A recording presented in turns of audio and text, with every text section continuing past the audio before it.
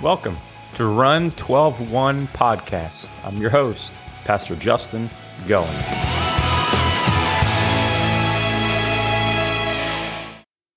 Well, this is Pastor Justin with Run 12-1 Podcast. Hey, thank you for taking the time to stop by and to just be a reoccurring customer, so to speak.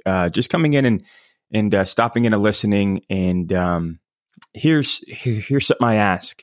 I don't make any money from doing this, but it would be great if you would maybe copy, paste, or share this on your Thread social media platform. Not for my popularity. That's not what I'm here to do.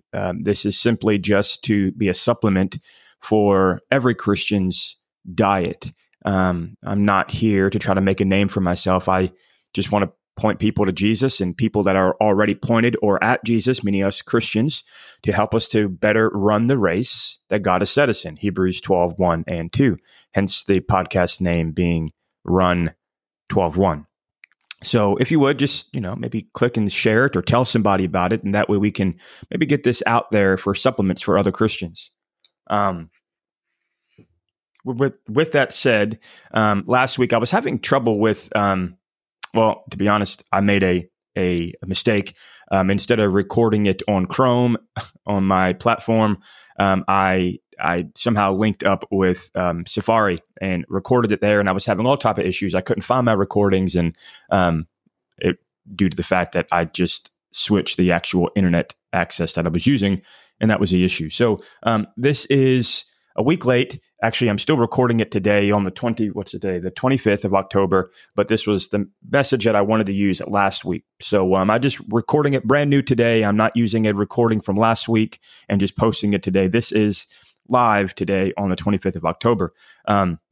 Really where this is headed is it's piggybacking off of what we looked at in the last episode of evidence of a humble or true humble active Christian life. And then also how jealousy is the rage of a man that we see in Proverbs 6:34. But we see that in Acts chapter 5. And I would say probably not just Acts chapter number 5, probably multiple different places throughout Acts and throughout the scriptures of what happens with these religious people or non-religious people. They have a certain lifestyle that they're already used to living. They are all about getting recognition, fame. And when somebody else comes along and basically steals the crowd, so to speak, those people who were once in the limelight get jealous. They get filled with bitterness. And if that jealousy and bitterness is not dealt with, it turns into rage. Hence, the Bible tells us God through Solomon in Proverbs 6:34, jealousy is the rage of a man. And that's exactly what we see. We end, or not really end, but in verses 12 through verse 16, what we see is, man, the apostles are doing wonderful works for Christ. They are. People are getting saved. People are getting healed. I mean, it's tons of good that's being done. And then it follows up in verse 17 and says this, then the high priest rose up and all they that were with him, which is the sect of the Sadducees. So you have Sadducees, Pharisees, high priests together, and were filled with indignation. Why? This word indignation is just some deep hatred, intense hatred. Why? Why? Because they were once in the limelight, and the apostles were. And in fact, I would argue the apostles didn't want to be. They were just being active in their Christ-like walk. Hence what we looked at last episode. The evidence of a humble, active Christian life is that there will be life happening. There will be salvation happening. There will be healing. There will be unity. There is just this lump of goodness that comes around when you have Christian or Christians being active and humble in their faith. And I don't believe that they were at all in the limelight for themselves, but for God. But rather, the religious people were. Let me piggyback on this before I just move on quickly. It just came to my mind. If you or somebody, but let's just look at ourselves. Let's do some personal evaluation here. If there's ever an area in our life that we become upset in because somebody else is doing that same thing, and you're losing a crowd, so to speak. Hear me. Your purpose of what you were doing was self-focused and not God-focused. It's that plain and simple. When you are God-focused, you'll praise other people, and not in the praising them like being a god, but praising them for doing something similar to than you. You hear of churches and they're stomping ground. You hear of businesses, small businesses that get upset with this. You even hear about Christians in certain local churches that have, that have ministries. That if a ministry in the church is kind of similar and kind of steals the limelight, or just a new ministry pops up, other ministries that were once in the limelight kind of get upset. Hear me. In any arena of life, this goes as a standard. If that kind of upsetness or bitterness sits in, your purpose, your motive for doing that task was self-centered and not God-centered. Brother and sister, hear me. If it was God-centered, there would be no bitterness involved. And so let's use it as a tool of evaluation today. But moving on from that, with those last week, if you missed that, you can, well, not last week, but 2 weeks ago, the last episode, put it that way. You can go back and kind of read about that or listen to that. But let's look at the text today. My main focus is this. You may see it in the actual title. What do we say when there is governmental suppression or governmental abuse? What do we do? What do we say? What is our message? I guess that's the theme. What is our message? What do we do as Christians? Well, again, we can look at the life of Christ, and as we should, stating number one, the life of Christ. What did he do? It's the same thing we'll see today.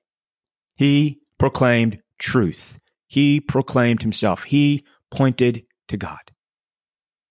Didn't create some crazy protest to make people look bad. The truth will always set you free, but the truth will also automatically point non-truth. So all you got to do is speak truth. You don't have to make a protest against non-truth. All you got to do is just speak the truth. And what truth am I talking about? The truth of the gospel, truth of God's message. How do I know that? Well, this text and what we see, 17, we're not going to go through all of it, but 17 through 42, we see that these people in verse 17, the high priests and the Pharisees, the Sadducees, the sect that got jealousy, bitterness inside them and get rage, laid their hands in verse 18 on them, put them in common prison. And in verse 19 and 20, this is where we get our, what do we do when we are maybe wrongfully accused? What do we do when there is governmental trying to suppress us as Christians or abuse? It says, but the angel of the Lord by night opened the prison doors and brought them forth and said, go, stand and speak in the temple to the people all the words of this life, period. Now, this word of this word life, and if you have a Strong's Concordance, is number 2222. So 4 twos in a row. 2222. It's the Greek word zoe. It's another word, another name for life eternal, or eternal life. So what did the angel tell them to do? In the face of adversity, face of governmental suppression, they were telling you better stop, you better shut up, you better stop speaking about Jesus. We're going to lay our hands on you, we're going to hurt you. What was the message? What were they supposed to do? Tuck their tails between their legs and be silent? No. The angel of the Lord said, go and proclaim eternal life. Friend, it's that simple. It's that simple. Now, is there a time to fight for innocent lives? Is there a time to protect? Is there a time to stand up and protect your family? And in instances, this is not what this podcast channel or this podcast episode is about. When is it? Do we use? How do we defend ourselves? When do we? Maybe one day I'll make one on that. This is simply when it comes with governmental suppression, with things such as the Bible, proclaiming Jesus, worshiping Jesus, corporate worship of Jesus, going out and serving and loving in Jesus' name, having ministries outside the church, and that is being suppressed or even physically abused. What do we do? What should we never stop doing? We should never stop proclaiming Jesus. Jesus is our message. It was their message. It was Jesus's message. And I would say from Adam on up to Jesus, even through the law, the prophets, the message was always God. It was always pointing to Jesus, their king to come. The king came. His message was himself. The king came, lived, died, and resurrected for you and for I, for the world, for our sins. And post his ascension, the message is still Jesus. Jesus, Jesus. It has never stopped. And so what do we do? What is our message? How should we live? What should we say? What should be our mannerisms? Simple. Proclaim the gospel. Never stop. Our message is always to live out Christ visually and to speak out Christ verbally. Visual living, John 13:35. My church knows this. Visual gospel and verbal gospel. What is it?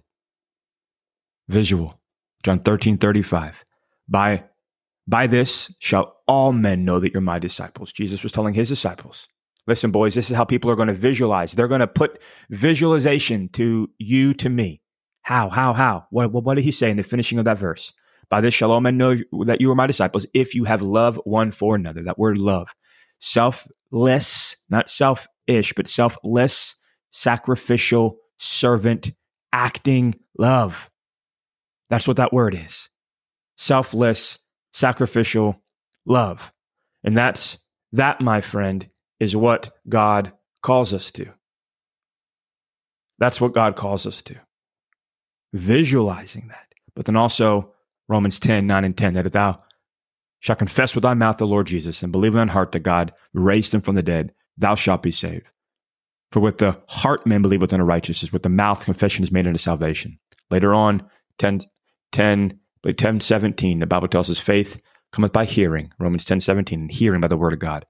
We must visually live out the gospel, but we must most definitely verbalize the gospel, because that is how one becomes saved. When an unsaved person, how does an unsaved person get saved? By hearing the verbalization of the gospel. And that's what the message was. We got to live it, and we also have to share it. The unfolding of the rest of this chapter, we see the high priest and all his cronies, spiritual cronies, come together, go to the prison where they should be, find out that they're not. Then somebody runs in, the scene kind of runs in. Hey, if you don't already know, the guys that we arrested, they're back down at the temple. And so they run down to the temple. They get down to the temple. They see all these people there. They're scared that people might turn on them. And so they kind of nicely gesture, get over here. They don't lay their hands on them brutally like they did at the beginning in verse 17. They shift and worried.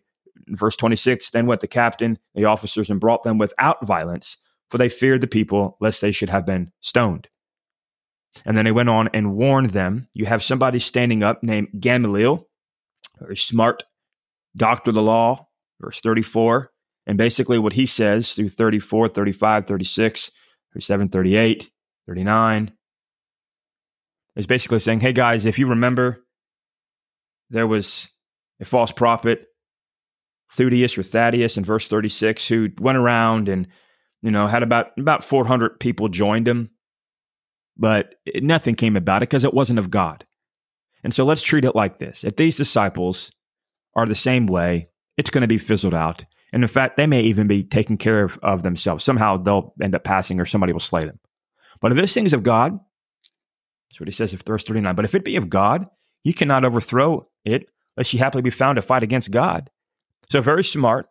Not to say at this moment in time that we know that Paul was one of his students. So Gamaliel was an expert in the law, very smart man when it came to the Old Testament Torah, knew it inside and out, great teacher, I believe a wise man, but missed the most important part of the Old Testament, having knowledge, but not wisdom. Wisdom in the mindset of who it was talking about, Jesus. Because how he trained Paul was to be zealous and against Christians. And so that's how Paul, what we'll see here in a couple chapters, ends up being. Nonetheless, I think this was a very smart move on Gamaliel, though, to say, hey, if this thing's of God, then there's nothing that you guys are going to do to stop this. So let's just let this play out. And they do. But before they do, this group of people, this group of men, now that the people are kind of away and they kind of isolated this, before they let him go, verse 40 said, and to him they agreed. And when they had called the apostles and beaten them, so they had to get their last punches in, man. They had to get the last say in. They commanded that they should not speak in the name of Jesus and let them go. So they still said at the end of the day, stop, shut up and stop speaking about them, which we know did not happen. In fact, we get to chapter 6, which will be in next episode about the 7 servants of the church, the first 7, I guess, ordained servants, not I guess it was, but deacons, if you may, deacons that they didn't shut up about Christ. In fact, the church still exploded in spiritual growth. So what do we do? What's our message? Government suppression, government abuse? Jesus, Zoe, life, eternal. This is Pastor Justin with Run 12-1. God bless. Thanks for taking the time to listen to Run 12-1 podcast. Run your marathon race that God has placed you in. God bless.